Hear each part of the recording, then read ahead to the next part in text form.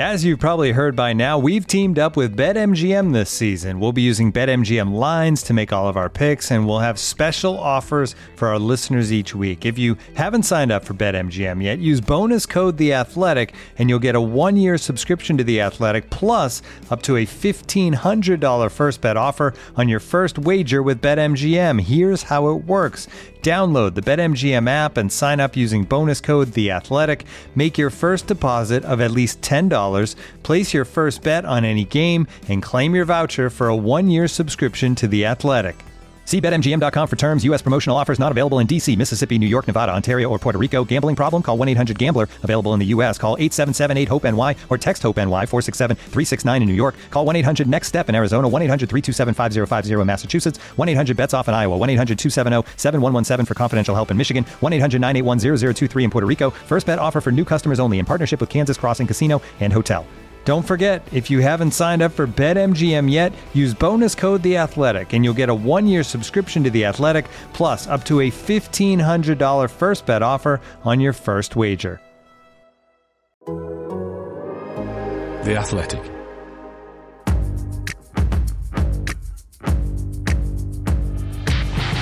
Totally Football Show. Today, Man City take the Championship takes Fulham, and Arsenal's first win at the Bridge in a decade keeps the top 4 race alive, as long as you're listening to this before Liverpool strip to Old Trafford on Thursday. We look ahead to a big weekend for Chelsea, the FA Cup final with Leicester, and the Champions League final with Barcelona, with the women's team in one and Werner in the other, which will feature more misses. We'll also hear from Leicester as they enjoy a fine late-season crumble, and we'll discover the identity of our second finalist in the Inter-Totally Cup. It's all on the way in this Totally Football Show in association with Paddy Power.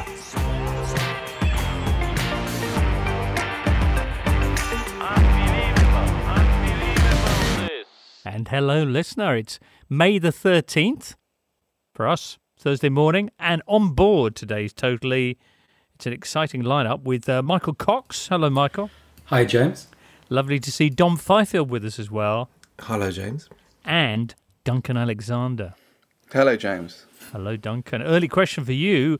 Q at CazB says, any substance to the rumours Derby getting a points deduction and Wickham staying up instead? What is this, Duncan?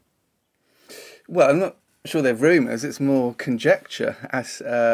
So Derby have lost their appeal, or the Football League rather have won their appeal against Derby protesting the original crime. And it's all now about when they apply the sanction. So the difficulty is that the Sheffield Wednesday obviously were deducted 12 points this season and then reduced to 6. Now, Derby's offence took place at the same time. So theoretically it should be applied to this season. But the offence was an accountancy thing, yes? Yeah. Sort of, creative accountancy. This goal frame is worth 40 million. So, that sort of thing. So, right. But obviously Wickham, having spent nearly the whole season in 24th, jumped up to 22nd with a few minutes to go on the final day. Your own Aguero moment could be in store. Well, as someone pointed out, we went up last season thanks to PPG. We could be staying up thanks to FFP. I'm not sure what other acronyms we can use next season to get promoted to the Premier League, but we should look into it. So, I mean, my feeling at the moment is that the sanction will probably come next season, so Wickham won't survive, but there's still a chance. And I mean, if you think about it, Wickham's budget for the entire season is probably less than a couple of one Derby player. So, in kind of financial moral terms, then I think Wickham probably should get another crack. Your entire budget is less than the value of the sofa in Derby's new owner's living room, from what I can see on his TikTok account. Yes. Well, it's not his TikTok, is it? So no. What are you going to tell me now? Well, the new owner put up... There's been rumours about whether he has the financial backing and strength that he purports to, and he put up a picture of a flash house. And then immediately people spotted that it was also on a kind of here's a Flash House TikTok account. So, yeah, a bit strange. It is a bit unusual. Eric Alonso, Derby's prospective new owner. Well, more no doubt to come from that story. And, of course, this extraordinary waiting that Wycombe now have to do to know about their future. It must be so difficult for you. At least there have been some exciting midweek games to take your mind off it in the meantime. Significant ones as well. Monday saw Fulham lose 2-0 at home to Burnley, which confirmed the Cottagers in the final relegation spot, followed by a raw, open post-game Scott Parker interview, of course. Tuesday saw Saints beating Palace 3-1. The return of Danny Ings there.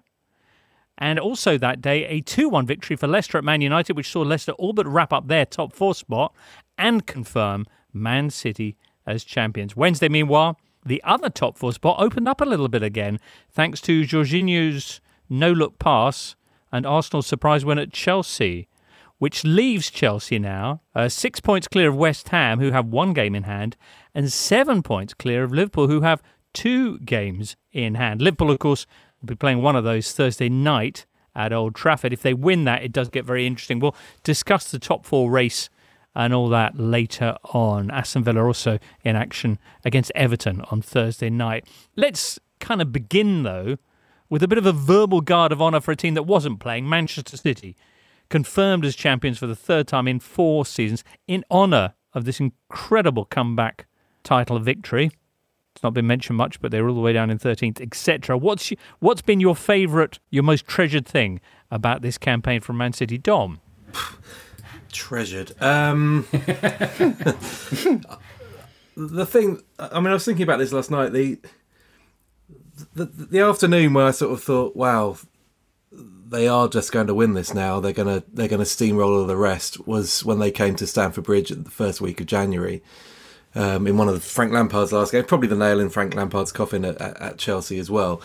They scored twice in 2 minutes, but it was the third goal really. It was the way Kevin De Bruyne effectively assisted Raheem Sterling. I mean, he should have done it. Should have been an assist with a header from the edge of his own penalty area that put Sterling completely free and alone beyond N'Golo Kanté into the Chelsea half. And okay, Sterling then gets forced wide and he doesn't pick a pass. He has a shot and he hits the post. But it's De Bruyne who's made the run from deep to pick up the loose ball and put it in. And it was just the manner in which they completely wiped the floor with Chelsea that day. And you know, a team that had just gone on a 14-match unbeaten run or whatever it was in the middle of the season and who had done so well in the Champions League group stage were just made to look like idiots that day. I mean, City were just a class apart. And that was one of the early games in what proved to be, was it 21 in a row or something daft? They just won every week, and it just sort of showed the gulf of class. Amazing team, and thoroughly deserved title. All right, an amazing kind of bipolar season that they've been having. Duncan, what's your standout thought about City? Yeah, I mean, to sort of echo Dom a bit, I mean, I think this season has been very much around performing away from home, and I think City, if they win their next away game, they've set a new all-time top-flight record for consecutive away wins. And United are about to set an unbeaten Premier League away season, and I think we kind of expected this would happen, but it was the way that they didn't panic in the autumn. I mean, everyone does this, but it is hard to remember, but Liverpool won 7-0 at Palace and they were top. Sorry, Dom. And they were top, and everyone was. Why does that? I don't know. It's weird, isn't it? But everyone pretty much said, well, that's Liverpool. It's not a classic season, and Liverpool don't look as strong as last season, but they should wrap it up. And then that run of consecutive wins that City put together, which obviously surpassed the fake one that they had, where they included a draw against Wolves in the Coca-Cola Cup, in the League Cup from a few years back, and that it was that consistency, and I don't think we expected that from them this season. And I think the way they set up with kind of playing a little bit deeper and sort of relying a bit more on Ruben Dias and John Stones to kind of form a sort of old school centre half partnership, which again wasn't something we really saw before.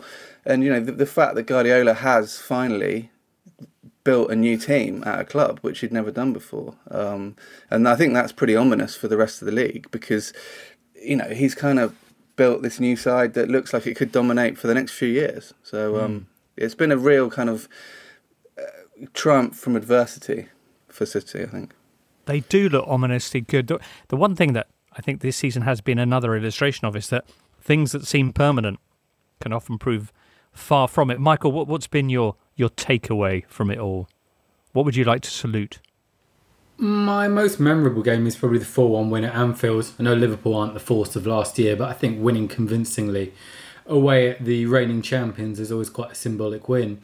But I think realistically, I mean, the defining moment of the campaign hasn't come yet. It will come down to the Champions League final. If they win the European Cup, that's what we'll remember it for. And if they don't win the European Cup, they'll be in this, maybe embarrassing is the wrong word, but this slightly awkward situation of being league champions by miles and yet not fulfilling their major objective for the season and losing to a side who finished a few places below them in the league. So, yeah, I'll wait till the end of the month before I completely have a defining moment for their campaign. All right, we'll get back to you on that. In the meantime, they are the first team in Premier League history to win the title after being as low as 8th in the table on Christmas Day. This season, of course, got underway a little bit later, so that skewed things a little bit. Pep Guardiola, meantime, has won the league title in 9 of his 12 seasons as a manager. 3 at Barca, 3 at Bayern, and this is now his 3rd at City. Remarkable. Well, Man City aren't involved in the FA Cup final, but Chelsea and Leicester are. We'll be counting down to that. Looking back at some of the midweek action next. You're listening to The Totally Football Show, sponsored by Paddy Power and part of the Athletic Podcast Network. Chelsea against Leicester in the 140th FA Cup final this Saturday at 5:15. For Leicester, it'll be their 5th appearance in the big game. Their first, though, since the summer of '69. No team has reached the final so often without actually winning this trophy. Chelsea have won it. This is their 4th final appearance in 5 years. Of course, they got beaten in their last one last summer by Arsenal, which, curiously enough, what happened to them midweek as well. Are you looking forward to the game, Michael? Yeah, I am actually. I really like the FA Cup. I think there's been a few good finals in recent years, and I think this is the kind of final you want, where there's 2 good teams, there's a favourite, there's a bit of an underdog, who I think if they won it, obviously it would mean so much to them because they've never won it before. It's not like a Chelsea-Arsenal situation where it becomes one of many. And they're both good teams to watch. I usually go into FA Cup finals thinking, this could be a bit cagey, but I just think this will be a really interesting game. And also, as I think I've said before in this podcast, but we shouldn't take it for granted that we've got the FA Cup done this year. I mean, the period where the proper non-league sides were required for the FA Cup was coincidentally the only time in the last 14 months where they'd been playing. So I had my doubts that we would get an FA Cup final in May this year. I thought it might have to be delayed, as for example the women's one has, but we've got through it and that's a great thing. Brilliant. Yeah, 1 game to go. The underdogs you mentioned there, presumably that's Chelsea, is it, who are below Leicester in the table after Chelsea's midweek defeat to Arsenal. Dom, what happened there? Well, they weren't very good in either box, so they didn't really deserve anything other than the 1-0 home defeat. I mean, that they were gifted the goal, Arsenal, but Chelsea created enough chances and to have won it. They hit the crossbar twice, didn't they, in the second half. I thought Tuchel's post-match was really honest and refreshing, accepting blame, 7 changes, a lot of disruption in terms of rhythm. A lot of players that he picked were probably rusty when they came in, but they also didn't seize the opportunity that they'd been given to warrant mention in terms of inclusion for the 2 cup finals they have to come. And it just looked like one game too far, really. Maybe they were a bit distracted. But look, it's a great win for Arsenal. I love the fact that it's the first time Arsenal have beaten Chelsea home and away in a season since they were invincible, because the contrast between these 2 Arsenal teams could not be starker. Nature is healing. Indeed. But it's fair play. It was a great win for Arsenal, and it's maybe just a little nudge to Chelsea that although things have been going very, very well, that they're not in a position yet where they can rest on their laurels. They don't have a natural goal scorer. They don't have a number 9 who's going to get them 20 goals a season. They haven't even got a player that's got double figures, I don't think, in this season. So if they don't take the chances that come their way, they won't win matches. They won't win their games. And those are big 2 cup finals coming up. They've got to be more ruthless than they were last night. Was Sammy tweeting in with this question, do you think Chelsea's result last night highlights their need for a better quality focal point? There have been those saying that bringing in a classic centre-forward would disrupt the delicate mechanisms that Tuchel's been perfecting. What's your take on this? I think it's quite good timing for Chelsea to lose that game. Obviously, if it turns out they then miss out on the top four and then lose the Champions League final, then it won't be. But it is quite a good reminder for them ahead of two massive cup finals that, that they're not just this defensive super machine. I mean, for me, there's been 999 own goals in Premier League history, and look how close we came to Jorginho scoring possibly one of the best ever to make it 1,000. That's the heritage we almost saw last night. I take slight exception. I mean, it was a big win for Arsenal, but they didn't play that well. I mean, I think you replay that game and Chelsea win it most times. I mean, Arsenal only had 9 touches inside the opposition penalty box, which is their lowest in a win recorded in Premier League history. So it was, and as we discussed, the goal was very much a Chelsea mistake. But I think it's good for the league as a whole because it really does set up the top 4 race. I mean, we're recording this ahead of the United Liverpool game, obviously, which could change things. But it is now back in Liverpool's hands. They win their last 4 games and they are in the top 4. But hang on, Liverpool are 7 points back with 2 games in hand. So if they win those 2, they'll still be a point behind Chelsea. But Chelsea and Leicester play each other, so unless there's an extraordinary point sharing scenario, that one of them will drop points there. So. Right. It's a tough ask for Liverpool, but I think if it's all they can hope for, really, back in their hands. So absolutely, I think it's worth pointing out. I mean, it was a crazy error from Jorginho, but Arsenal were trying to press high, and they were getting 4 men around the ball. I mean, I think it was El Neni was pressuring Jorginho. Jorginho looked over his shoulder, and the passing option wasn't there because Aubameyang was in the way, and Arsenal have got a few goals since Arteta took over from that kind of pressing and forcing mistakes high up the pitch. And obviously you don't expect someone to nearly hoof it in their own goal from 30 yards, but you wouldn't get Tottenham under Mourinho getting that kind of lucky break because they were sitting back in their own third. So the entire idea of pressing is to force errors from the opposition inside their own third. And this was just an extreme example of that. And their lack of touches in the Chelsea box was down to the fact that post that goal, they were hanging on to what they had.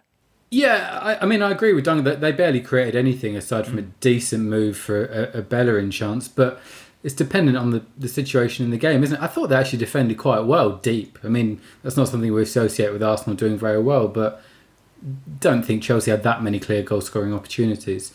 Yeah, it felt like, I remember last season when Arsenal, towards the end, and they won the FA Cup, they had a few sort of performances like this, and it felt quite similar to that. And I actually thought, watching the game, if someone had woken up having been asleep for 20 years and you showed them that game, the number of times both teams just passed it around in their own penalty box under pressure, that's so different to 20 years ago. And if you hadn't seen that develop, people would be astounded at how football had changed. It really was. That's certainly what would strike somebody about who'd just woken up from 20 years ago about the world today. Yeah.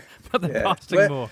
Well, no fans at Stamford Bridge. Yeah, that makes a change. Daniel Story pointing out, and this I think gobsmacks anybody whether you've been asleep or not, over the last 25 league games, Arsenal and Chelsea have taken exactly the same number of points. My brain, says Daniel, cannot compute how this can be the case. It is a troubling one, that. It's astonishing. I mean, I haven't checked his numbers, but he's Daniel Story. So, anyway.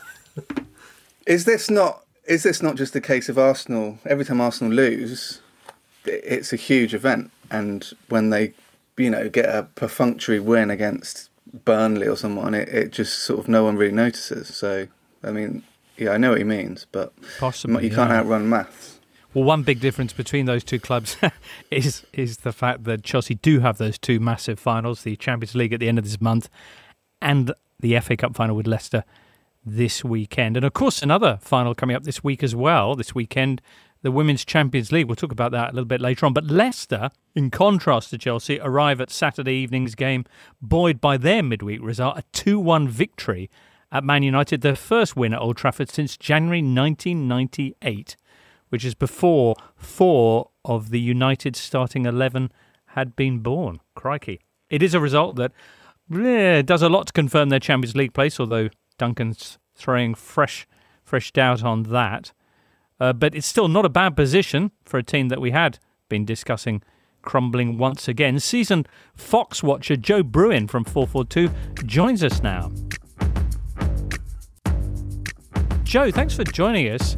Quite an end of season crumble that Leicester are having then. First win at Old Trafford for 23 years, top 4 place looking good, and an FA Cup final. Crikey. Yeah, it kind of sums up what it's like supporting Leicester City. I mean, it kind of hit home the other week when we saw poor Southend getting relegated to the National League, when it was sort of only 2009 when we were winning the League One title at Roots Hall and playing the likes of Hereford and Stockport, who are obviously now in non-league with them. Yeah, I mean, I've got to say I wasn't actually expecting to be in this position. As you can imagine, It's been 52 years since we last got to an FA Cup final, so I've obviously never seen it in my lifetime. But yeah, you learn to expect kind of anything with Leicester. Well, even after the Southend game 6 years ago, you're battling to stay up in the Premier League and looking pretty much in danger of dropping out of the division. Since then, you've won the title, you're set for a second season in the Champions League, and this weekend you could win your first ever FA Cup. How big would that be? It would be huge, no doubt about that. There's the constant debate about what the FA Cup means to fans, but for a club like Leicester, it means the world. I mean, I think if you offered fans now the chance, if it's FA Cup or Champions League, if you had to make that hypothetical decision, most of them would definitely pick the FA Cup. Having never got close to this point before, knocked out once by Duncan's fair team in the early noughties, Apologies. as I'm sure he would like to remind us all. Yeah, we just haven't got to this position before. Actually, as a Leicester fan, I've actually never been to Wembley for a final. The new Wembley, anyway. We went to the 2000 League Cup final, but since then we've only played there for the Community Shield final and for against Tottenham in a league game, which doesn't really count. So it does mean a lot, despite the fact that we're obviously only going to have about 6,000 of our fans there. Still. I mean, that's great to finally get some supporters in there for the big game. The midweek win came after a pretty worrying set of results. The defeat to Newcastle, the failure to beat 10-man Southampton. What was the difference then away to Man United? Was it Ollie's team selection? And how big a part? What do you want to tell us about the extraordinary young Luke Thomas? Yeah, so there's no doubt that Man United handles a gift with that team selection. But after Friday night against Newcastle, I think we absolutely needed it, because there's definitely some worries creeping in. I know there's been a lot of talk about Leicester bottling it like they did last season, but this season was not like last year. I mean, that was a proper collapse last year with only one team for competition. We let Man United in, and it kind of felt inevitable from about February, March onwards, before lockdown. This year's been a little bit different in that there's been far more competition for that. But the way that we went 4-0 down at home to Newcastle did just point to a side that smacked of a lack of confidence at the crucial moment. So going to Old Trafford, getting that win, I'm not going to say it's going to secure top 4, but it's definitely a huge step towards doing that. It was great to see Luke Thomas obviously score that worldie, if you could call it a worldie. I'll do.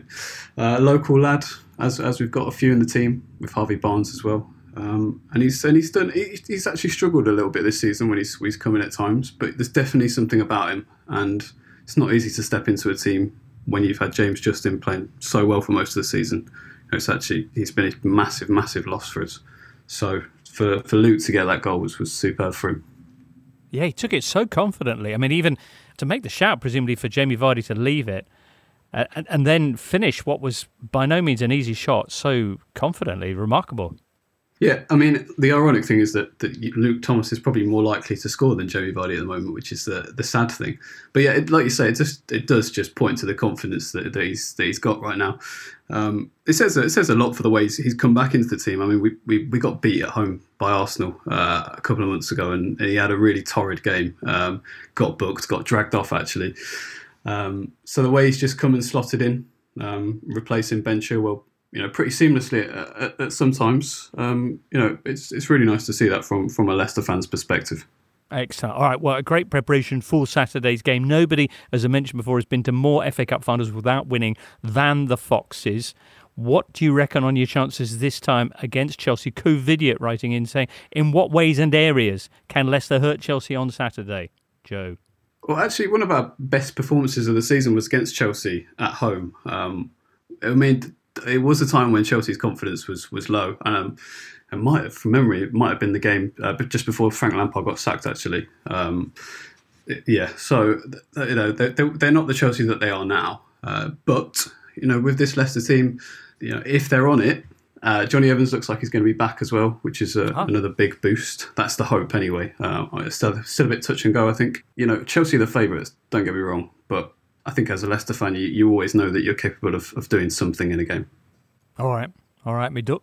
Best of luck on Saturday then, Joe. Thank you very much for joining us. You're very welcome. Thank you. Joe Bruin. You often hear the expression, trouble is my middle name. With him, I imagine that's particularly redolent. So, Michael, you've given us your thoughts on Chelsea being the favourites and that for this. Dom, Duncan, what's your take? I think the way that Tuchel has prepared his teams for game-specific occasions, which with build-up, I think that they would be favourites if they. I don't think they'll be making the same mistakes that Frank Lampard's team made that night, for example, at the King Power when they were outclassed and James Maddison gave the masterclass. So I would fancy Chelsea to recover from their setback in midweek in a game that they know they have to win, really, and to claim that first silverware of Tuchel's tenure. But there will be a threat. I mean, there is a lot of quality in that Leicester team. Iheanacho is a player reborn. Tielemans is excellent on the quiet almost. Ndidi's ticking again. And if Johnny Evans is back to help stabilise their back line, then they'll be more resilient than they have been of late. So I think it'll be a really, really good occasion. Yeah, Michael said earlier that it feels like a really well set up cup final. And I think it is. Obviously we've only had two non-Big Six teams win the cup since 1995, Portsmouth and Wigan. And then we've had recent cup finals like Watford getting beaten 6-0 by City, which wasn't really much fun for anyone apart from Kevin De Bruyne. So I think hopefully it's a pretty close game. I mean, everyone knows Leicester have got this record of never having won the FA Cup, having been to 4 finals. They're the only teams who've won the league and not have won the FA Cup before. So it really does feel like it's a good time. And also Jamie Vardy, as Joe mentioned, in the olden days where the build-up to cup final would have started at 10 with the coaches leaving and Saint and Greavesy and all that stuff. The story of Jamie Vardy, a man who I saw knock Wickham out of the FA Cup when he was playing for non-league Fleetwood at the time, playing in a cup final would have been a really romantic, huge thing. I think that would be relatively underplayed this week. But Jamie Vardy scoring a FA Cup final winning goal, I think, would be quite a nice little story covering the sort of last decade of football, really. I remember the cup final build-up for features like cooking with Robbie Savage. Do you remember that one, James? Go on. I just have this memory of you about 8 years ago doing some that happened thing in the kitchen, which just really something in the kitchen with Robbie Savage and some whipped cream. And laughs ensued, which may or may not involve my head. Yeah, that was. I mean, when you look back with that kind of nostalgic air to when the build-up began at 10 in the morning, etc. My God, there was some time to fill, and the features you get in there, and the case in point. Anyway, so much better now that we jump in 15 minutes before. There's your team. Bosh, off you go. Especially because, here they are in the FA Cup final, but they're going to meet all over again on Tuesday in what could be an absolutely huge game as well for top 4 places, especially with that new information, Duncan, about them. That's the game you were talking about earlier. Is the FA Cup final a dress rehearsal for the league game? Is that how it works? Possibly, yeah. Possibly, yeah. All right, well, 5:15 anyway, the first of this interesting series between Leicester and Chelsea. We'll look ahead to the weekend's Premier League fixtures in a bit. But next up, let's talk about Sunday's other big cup final, which is Chelsea against Barcelona in the Women's Champions League in Gothenburg. Harry, is there any truth in the rumours that you're off to Spain in the summer? Sorry, me no hablo inglés. What about one of the Manchester clubs? It's... Well, Harry, what about my source who says you're keen to stay at Spurs? Can we keep the questions sensible, please? Kane's future at Spurs remains uncertain, but you're guaranteed to get money back as a free bet if one leg of your fourfold ACCA lets you down. Paddy Power! Max free bet £10, min odds 1 to 5 on each leg. Online exclusive, exclude shop bets and enhanced match odds. T's and C's apply. 18 plus. BeGambleAware.org. This episode is supported by FX's Welcome to Wrexham. Celebrity owners Rob McElhenney and Ryan Reynolds' small-town Welsh football club has finally been promoted into League Two after 15 seasons in the National League. Dedicated staff and supporters celebrate the team's return to glory while bracing for the newfound challenges that come with being in a higher league. Will Wrexham AFC stand up to the challenge and rise again into League One? FX's Welcome to Wrexham, all new, Thursdays on FX, stream on Hulu. This is the Totally Football Show, part of the Athletic Podcast Network. The Athletic is the only place you can read articles by Daniel Taylor, Amy Lawrence, Phil Hay, James Pearce, Ollie Kay, and the very best football writers around. Well, it's a big month of May for Chelsea. They've got FA Cup Saturday, the Champions League in Porto at the end of the month, and this Sunday in Gothenburg, the Women's Champions League final. Katie Wyatt joins us now. Hello, Katie. Hi, you okay? I'm very well, thank you. How are you as you build up to a match you've described as the finest women's Super League team ever assembled against all-conquering Barcelona? Yeah, it's really exciting. I feel like I'm becoming a bit of the Emma Hayes correspondent at the moment because there's obviously such a big focus on everything that she's achieved and she's built at Chelsea, and rightfully so, because they're just a phenomenal team and her management style is really, really unique and she deserves all the plaudits that she's getting. But I think on the game itself, it's just such an exciting time for... I've been covering women's football for a few years in the national media now, and this is the first time that I've seen an English team in the Champions League. But for those who have followed the game for a lot longer than I have, they've been waiting. 2007 was the last time, and it wasn't even called the Champions League then. So it's been a very, very long wait, but it will be a very close final, I anticipate, with two, as you said in that quote there, two really, really fine teams going up against each other. Chelsea, I think, made everybody around Europe sit up and take notice with their second leg against Bayern, and then just last weekend blew Reading away to wrap up the WSL title. Can we expect more of that kind of free-scoring play in Gothenburg? I think it depends really on whether Barcelona could find a way to stop Sam Kerr and Fran Kirby. Because they're obviously, as we know, and has been very well documented, the two jewels in Chelsea's crown. And what I thought was interesting was I was at the Barcelona press conference yesterday and asked Lika Martins, who is in turn the jewel in their crown and their Euros winner and World Cup finalist, and I said, how are you going to stop Sam Kerr and Fran Kirby? And she was saying that with the style of football that they play, obviously Barcelona teams dominate the ball, and when you do that, it's a very good defensive strategy. And she sort of said, well, let's see how they do if they don't have the ball, which I thought was a very interesting sentiment. And I think it's certainly going to be one of the closest finals. I think in recent years we've seen Lyon just dominate them and win the finals 3 or 4-0, which isn't a great spectacle. But this year I think it will just be so close with the enormously attacking talents that Chelsea have, but then Barcelona have scored almost twice as many league goals as Chelsea have. So both of them are really, really free-scoring teams, so it would be interesting to see how they cancel out each other's threats. But they're two very good, stubborn defensive teams that haven't conceded a lot this season, so it's very much the same strengths against the same strengths, but in terms of their playing style, they're executed in a very different way. So it's quite a lot to go at and quite a lot to look at, and I think it will make for a really interesting tactical battle. Oh, brilliant. Excitingly, Sunday will also see a new Women's Champions League anthem unveiled, amongst other things, by UEFA in their big revamp of the competition.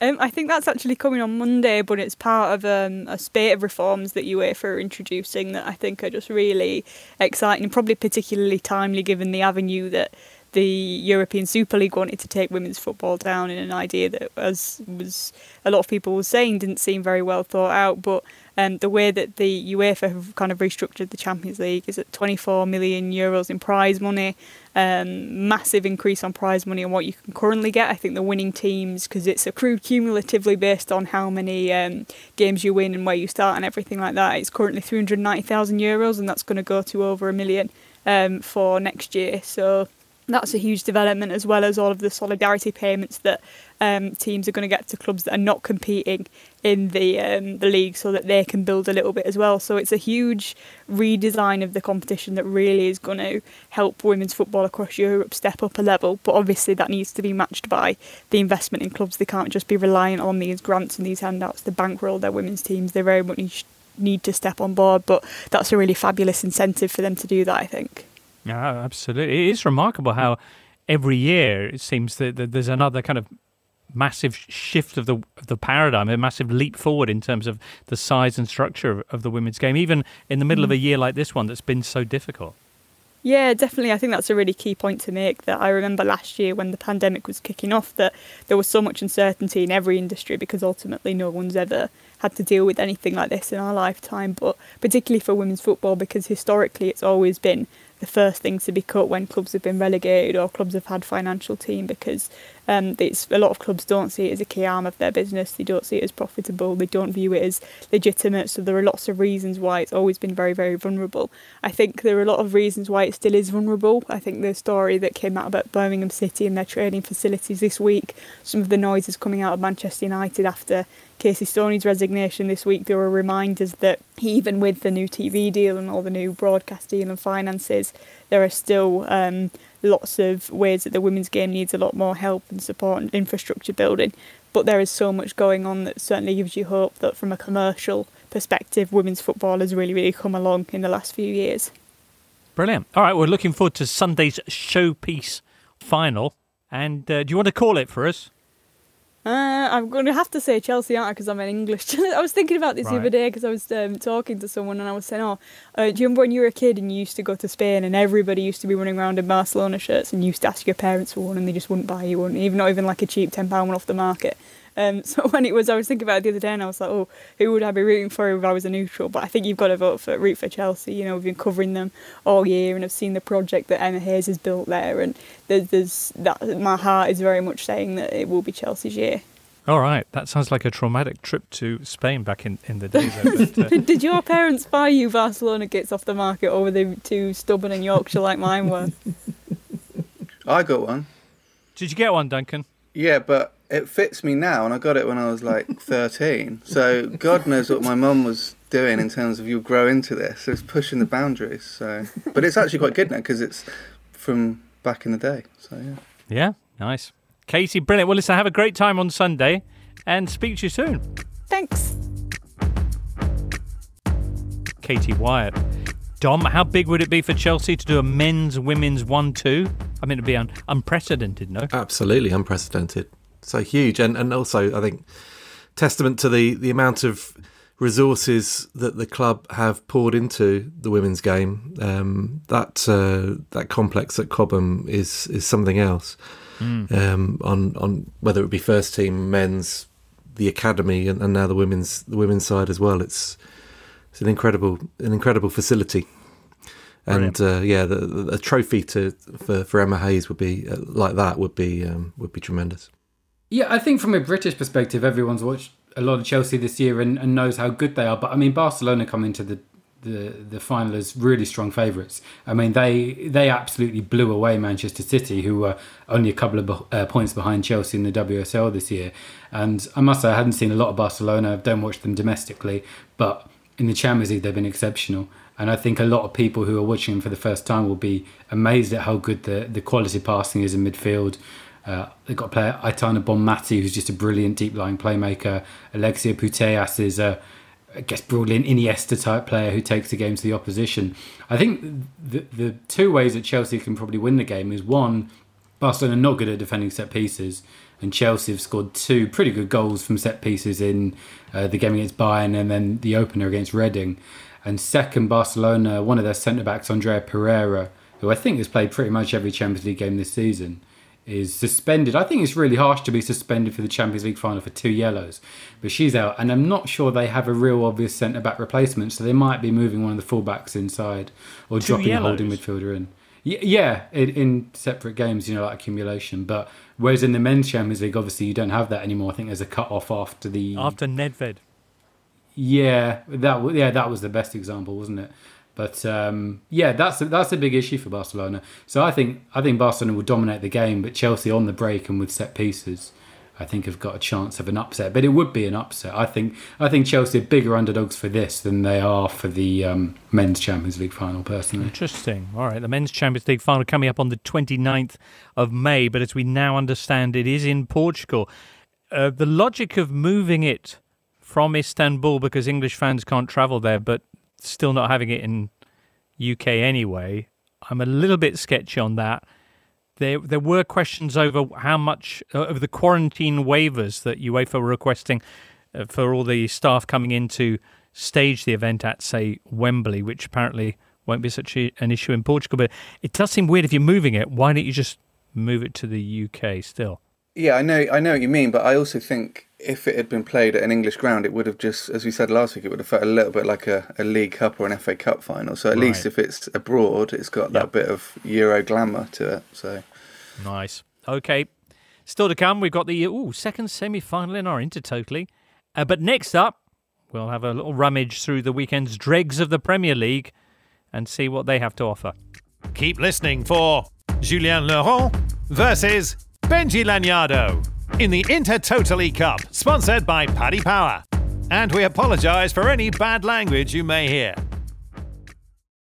This episode is brought to you by Michelob Ultra, the official beer sponsor of the NBA. Want to get closer to the game than ever before? Michelob Ultra Courtside is giving fans the chance to win exclusive NBA prizes and experiences like official gear, courtside seats to an NBA game, and more. Head over to MichelobUltra.com/courtside to learn more. On Apple Podcasts, Spotify, Smart Speaker, and now ad-free on The Athletic, this is the Totally Football Show with James Richardson. It's the 13th of May, listener, still. And, of course, on this day, 9 years ago, this. Manchester City are still alive here. Balotelli, Aguero!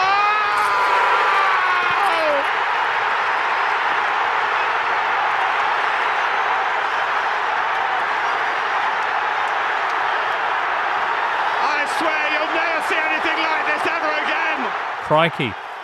As you know, it's the only time the Premier League title has ever been decided on goal difference, and it is just about the best finish to a league ever. It never gets old, that, really. Duncan, you did something on this recently where you were breaking it down over at the Premier League. Yeah, it was more Leon Osman than me, but it's the first time I've seen this goal, because on the day it was just like, wow, this is an incredible thing. I'd never seen it get the proper sort of, analysis treatment, and Leon picked out a few good points. Just before the goal is scored, the move starts from QPR having a throw-in in City's own half, and they could have gone down the line, and that would have probably just eaten up a few more seconds. They throw it inside and immediately lose it, which then launches the attack. And the other thing I hadn't really noticed before is the Balotelli. Obviously, everyone knows that famously that was his only assist in the Premier League. If you actually look at it really closely, I think he's trying to pass to David Silva, and it kind of slightly doesn't go the way he intended and just falls for Aguero. He sort of falls over, yeah. Yeah, but he kind of, as he does, he sees Silva and he kind of tries to hook it, but it ends up going to Aguero. And I hadn't really ever thought about how much Aguero is absolutely clattered just as he hits the ball. I mean, City would have definitely got a penalty if he hadn't have scored that goal. I think that's the thing that's, maybe that would have been even more dramatic. Because as he hits it, the defender basically just goes straight through his standing leg.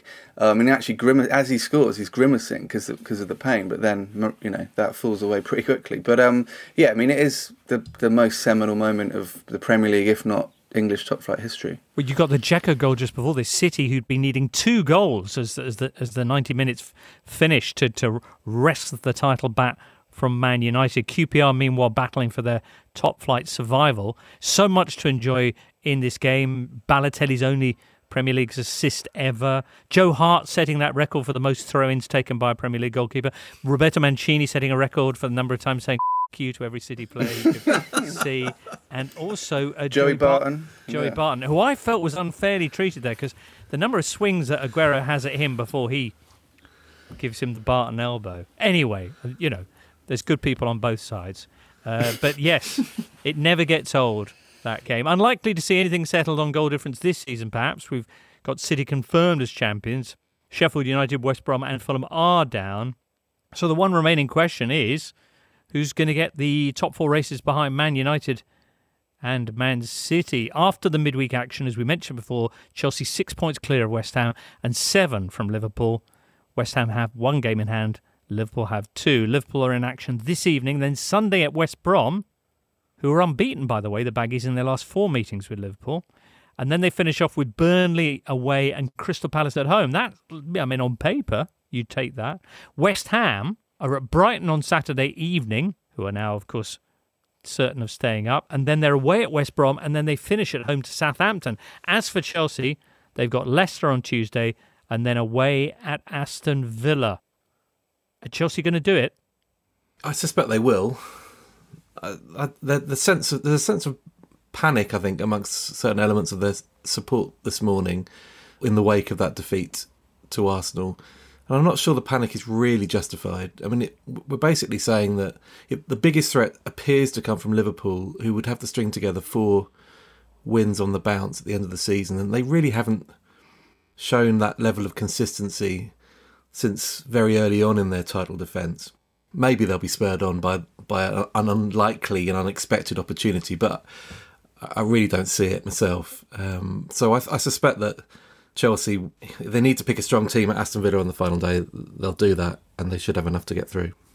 We saw how seriously Manchester United are going to take tonight's game by the team they put out against Leicester, and there were some Liverpool fans saying this is a disgrace, and it goes against the sporting blah blah blah. But forgetting, maybe we saw Fulham go down this week, and in 2007 Liverpool rested their entire Premier League team against Fulham, which allowed Lawrie Sanchez's unlikely survival campaign to succeed. So, every team does it from time to time, and it's just one of those things that you get late on in the season. And if they're that worried about it, win more games earlier in the campaign, really. So that's very sound advice. Yeah, we'll see what happens Thursday night.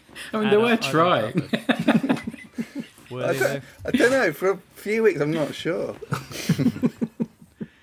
We'll come back to that then in Monday's show once we know what on earth's happened this weekend. Elsewhere, Spurs and Wolves this Sunday will have a key game in that race for the Europa League conference place.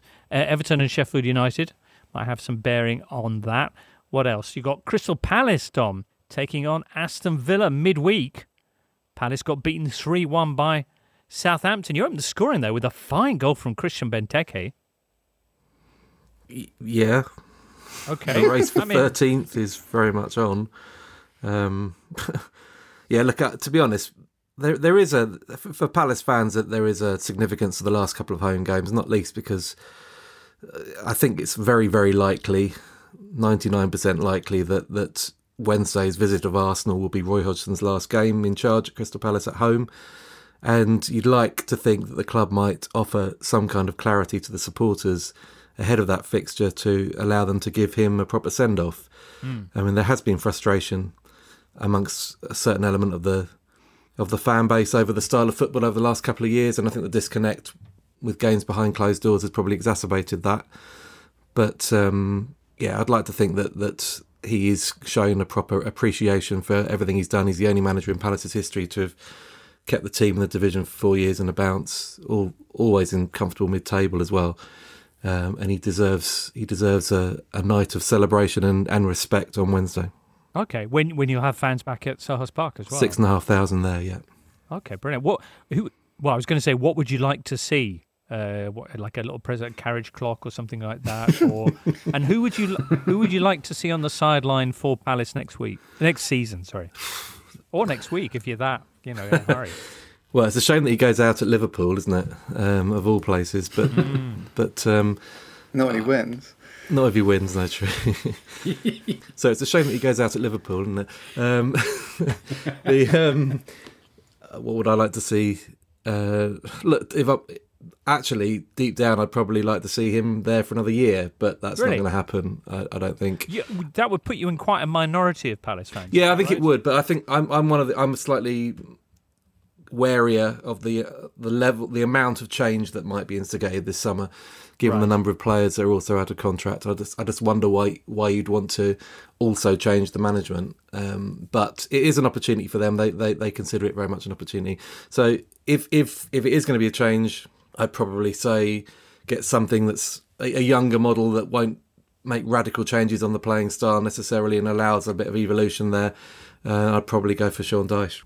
It is good the fans will be back for Roy's potential last game. And 6,500 sounds quite low, but then it also occurred to me that's more than twice as many as were there at Selhurst Park for Wimbledon Everton in the official lowest attendance of a Premier League game. So nice. It'll be all right.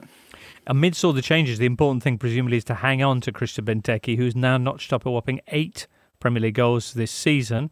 He has, Duncan, am I right in saying, more Premier League goals than Eric Cantona and Andriy Shevchenko put together? How is this possible?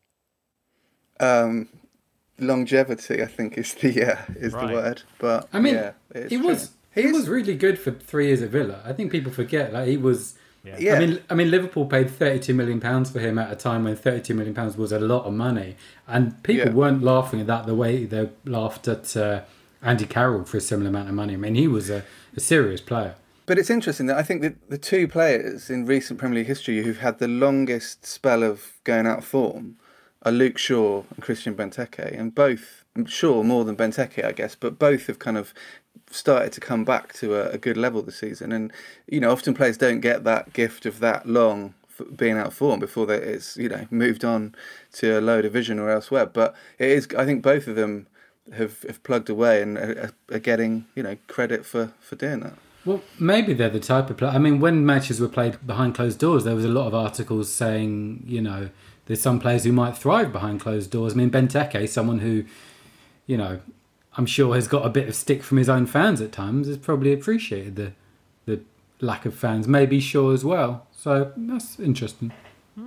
Also this weekend, Saints taking on Fulham, who of course were sent down by that 2-0 defeat at home to Burnley at the weekend. Burnley surviving despite a terrible start to their campaign. They only took 2 points from the first 7 games, but that all seems a long time ago now. Danny Ings back for Saints, who of course were on the other end of that 3-1 scoreline against Palace midweek. Looking good, no? I thought the first goal was just exceptional. I mean, in a way, it's one of those where I almost feel like goals like that should be a contender for goal of the month. Do you know what I mean? I mean, so there's lots of... Describe it, Michael. Redmond went down the left, crossed the ball, not a very convertible opportunity, not a very presentable opportunity. And Ings' first touch was good, and then he got to the loose ball quicker than anyone else, and then just put it perfectly in the corner past the goalkeeper. And I just think sometimes, you know, we marvel at 25-yard strikes that go in the top corner when the ball's kind of sitting up nicely for a player coming onto it. But I think a lot of players could score goals like that. I don't think many strikers could do what Danny Ings did in that situation. He just he turns quarter chances into goals with you know, pretty regularly. He doesn't look, does he? He doesn't look at all at the goal. He knows exactly where it is, and there's no backlift whatsoever. Brilliant. You look at it first time, you think, there's no way that's going in, and it's just perfect in the corner. There's no way Gaeta can save it. What did you make of Mason Greenwood's similarly nestling in the corner effort against Leicester midweek? I thought that was exceptional, and he'd scored almost the reverse goal, I think, in the previous game, hadn't he, where he hit it with his left foot into the bottom right corner as he's looking at it, and this one it was with his right foot across the goalkeeper. I mean, he had a spell of poor form earlier this season in terms of goals, but when you looked at his shots, he was hitting the woodwork so much, and I think he just really seems to go for the corners, for almost the inside of the post, and when he gets it in, it's so precise. I mean, I thought that there's been a couple of goals he's scored where it's really obvious the defender doesn't know which way to show him, because he's so good with both feet. And I think that's an underrated aspect of being two-footed. I'd say the same about Mane, who I know hasn't had a great season, but he's so good at spinning. And it's partly because defenders have no idea which way to show him. But Green was great, and he seems to me the most likely beneficiary of the 26-man Euro squad, because I'm not sure he was going to get in. But now, with the number of... I just think because Southgate is so intent on playing 3 and 4 at the back at different stages, he was going to take one too many defenders and probably leave out an attacker. And I think him and Saka probably were going to get the cut. But now it's 26. I think you load up on attacking options, and he's about 3 attacking options in one combined, Greenwood. Yeah. So I think he'll go now. Yeah.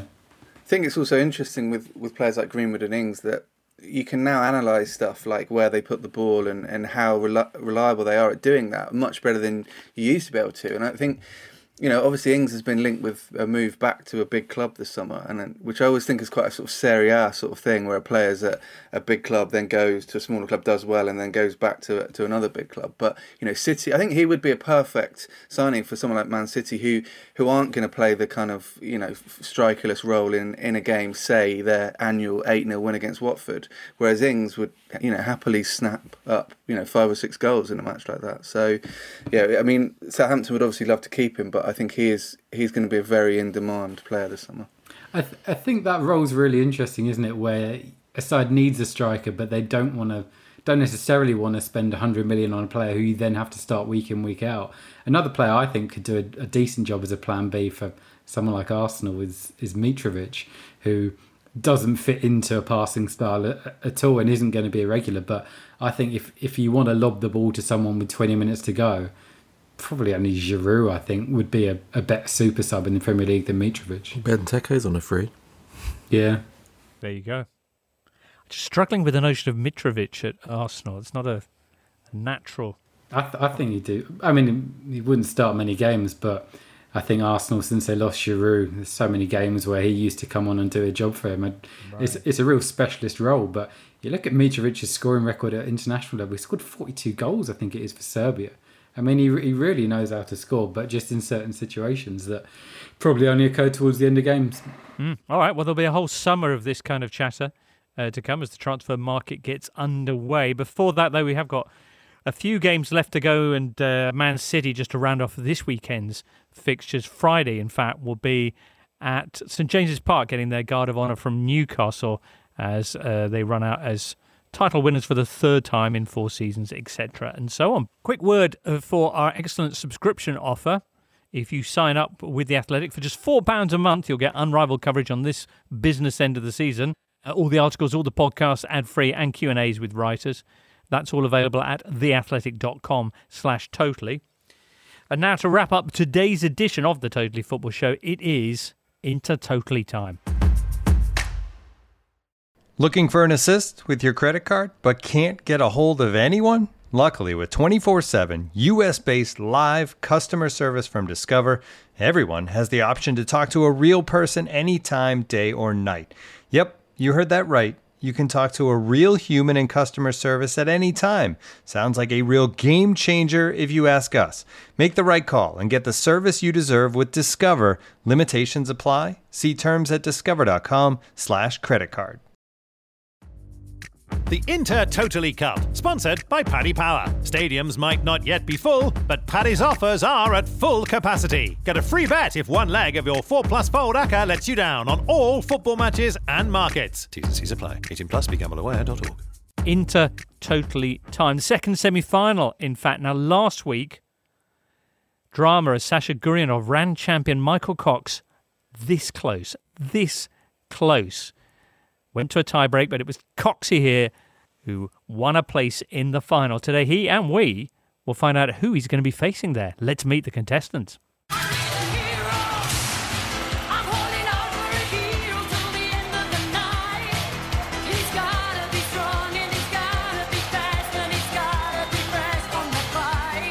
Up first, looking to go one step further than his beloved PSG, or at least going out with a little bit more dignity. Zoutalo, it's Julien Laurent. Who played along with the drums, listener? I know I did. Jules, so good to have you back with us. Sorry about that slightly disrespectful intro there, but you know, you are 6 questions away from the final. How do you feel?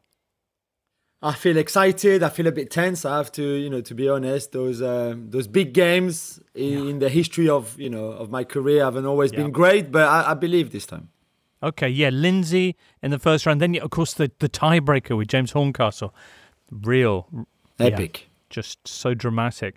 Okay, well, if you go through, of course, you'll also pick up, as you know, £10 for the charity of your choice, which Paddy Power will put on a bet of your choice as well. Last time you had as your wager that Juve would finish outside the top 4, which is currently looking pretty good.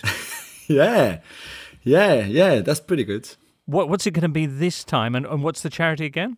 So the charity is Dementia UK, again, really close to my heart, as you know. And the bet this time is that Atletico Madrid will win La Liga this season.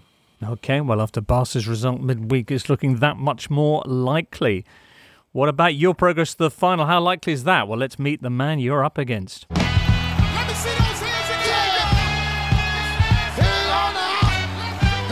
Everybody jump. And his opponent, It's the underdog story everyone's needed in 2021. But when it comes to quizzes, this dog's bite is much worse than his bark.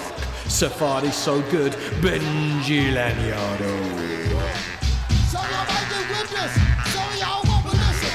Let me clear my throat. Benji! Yeah, Safari's so good. That's really good. That's really good. Thanks for coming along. Thanks for bringing that music as well. I needed a bit of a lift at this stage of the podcast. What an totally it's been for you, you dark horse, you.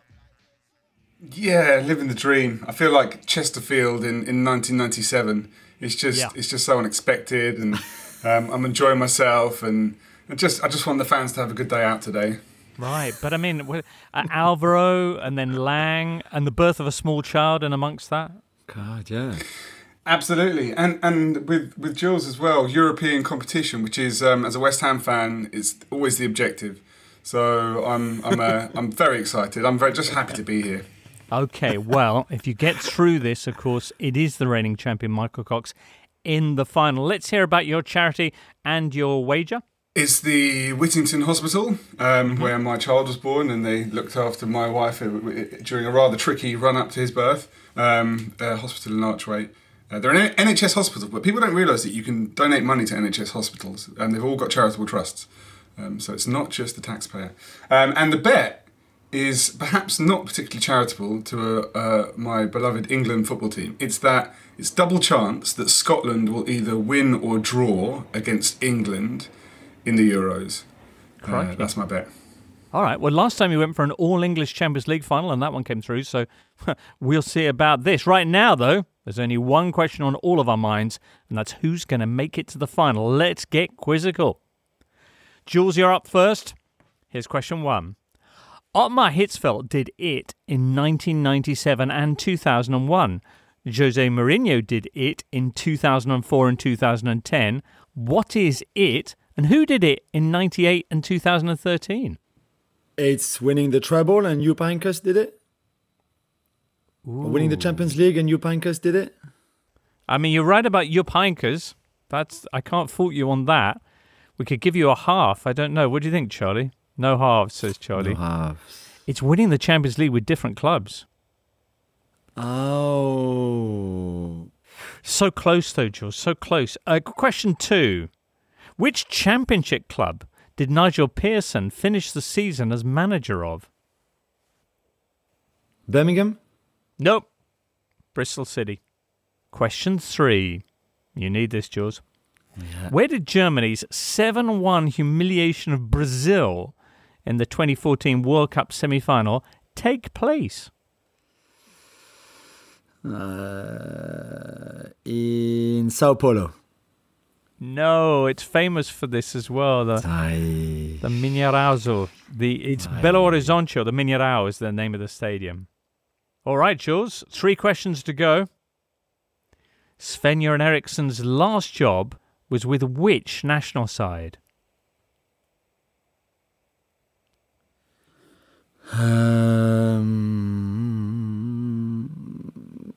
Greece. No, it was the Philippines. Wow. Benji, how are you doing over there? Have you got any of these so far? Yeah, 4 out of 4. Okay. Question 5. Samuel Eto'o played for Inter. And which other team in Serie A?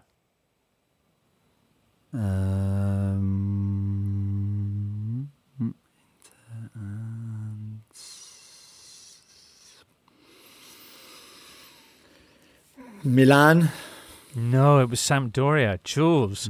Here comes question 6. Make this one count. In the Euro 96 semi-final, France lost on penalties to the Czech Republic. Reinald Pedros missed his penalty, but can you name the 5 players who scored? No way. Nah. Can you name any of them? I would think Blanc might have scored. That's one. Zidane. Yes, is 2. I would go for... I mean, it's pure... Apart from Blanc and Zidane, the rest is a pure guess. So I would go for... Maybe someone like Angloma. Did Angloma was on pen? No. No, I would not. But you got 2 of the 5. We'll keep that in mind when we get to Benji's equivalent question. So, not really sure how to score that, but it's not good. Whatever number you put on it. I think it's 0. We can say it. Kind of 0, unless Benji gets less than 2, I think, on his question 6. So we'll see. Yeah, Jules. I mean, they were tough questions, no question. I didn't know any answers. Literally, they were all guesses. So tough rounds. Well, let's see. There's always the possibility that Benji might have a similarly awful time, and then you can do him on a tiebreaker. Let's see. Benji, you ready? Mm-hmm. Let's go. All right, then. Question 1.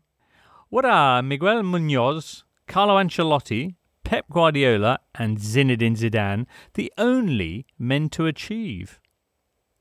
Those names again: Miguel Munoz, Carlo Ancelotti, Pep Guardiola and Zinedine Zidane. They've all done something that nobody else has. Have they won the Champions League as a player and manager, or European Cup? Charlie can't give it. No, I'm hearing that's not enough. That's not enough. Could you be more specific, Benji? And they are all male men. Well, this They're is men true, as well. but I know. Okay, Jules, tell him. With the same club. Exactly. As I say. Yeah. Yeah. Okay. Right. Okay. That's what I meant. I didn't say it. But, yeah. No, you don't get any points for that, meaning James. No points for intentions. Question 2. Which championship club did Mick McCarthy finish this season as manager of? Cardiff. Is correct. Benji Lanyardo, you are in the final. Woo!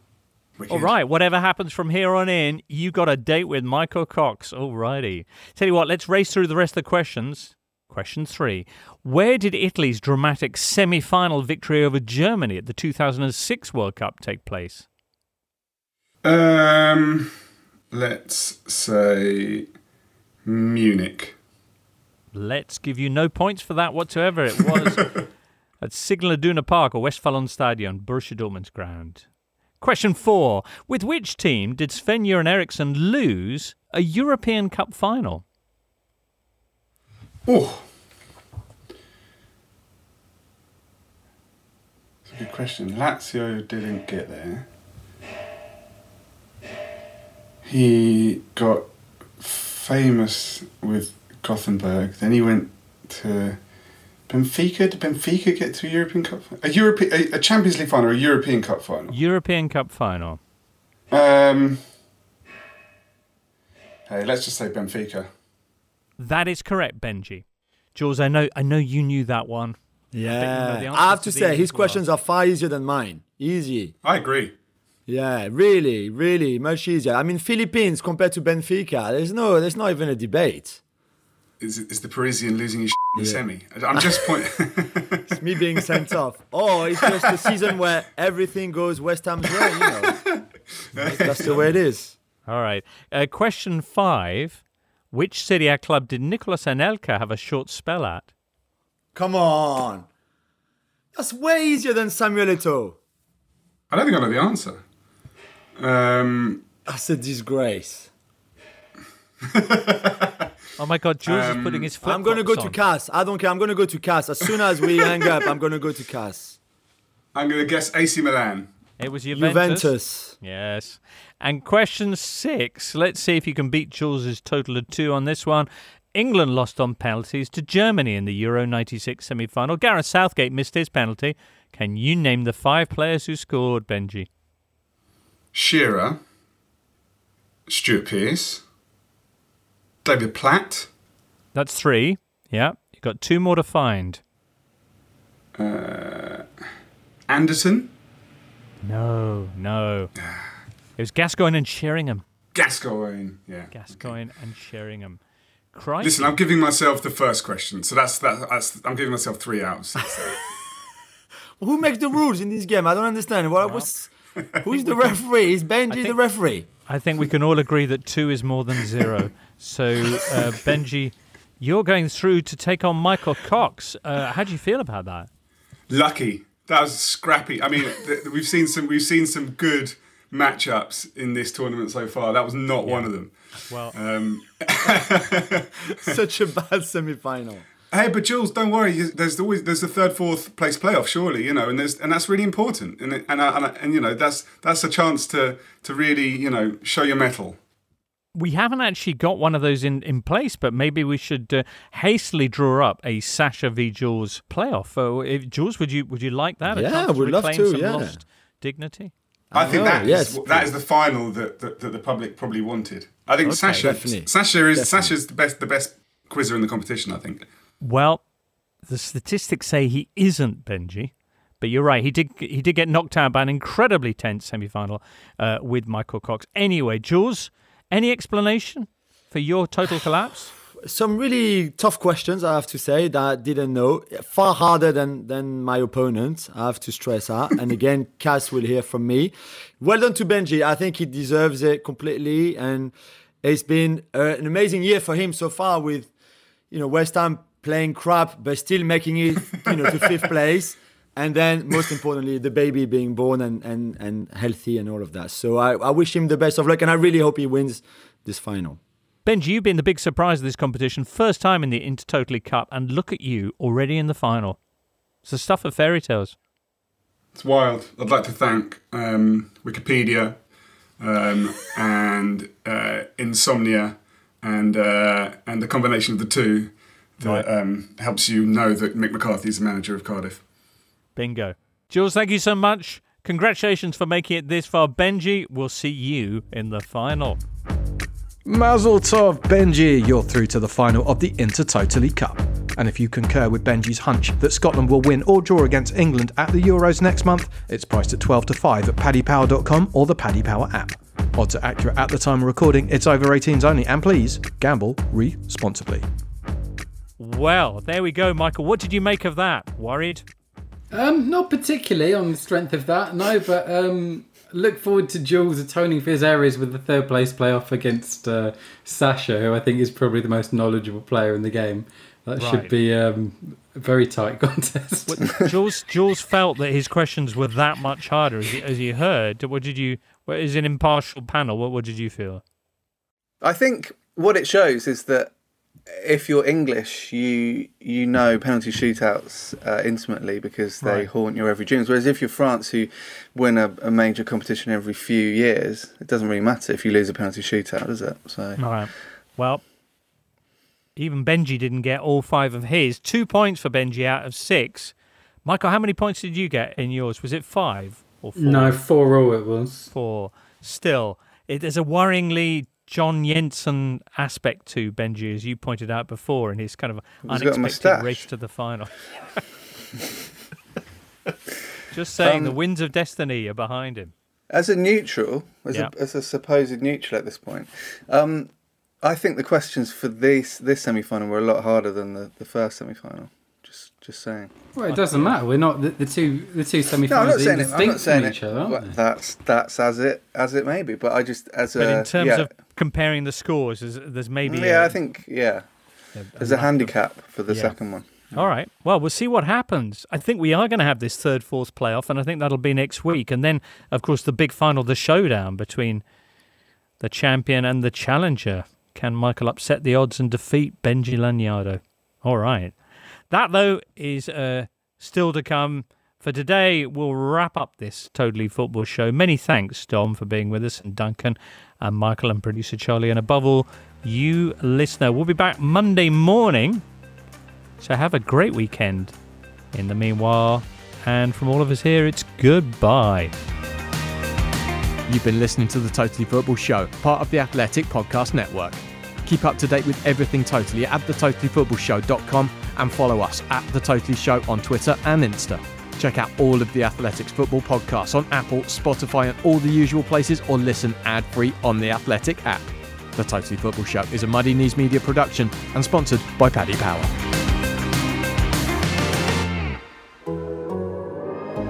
The Athletic.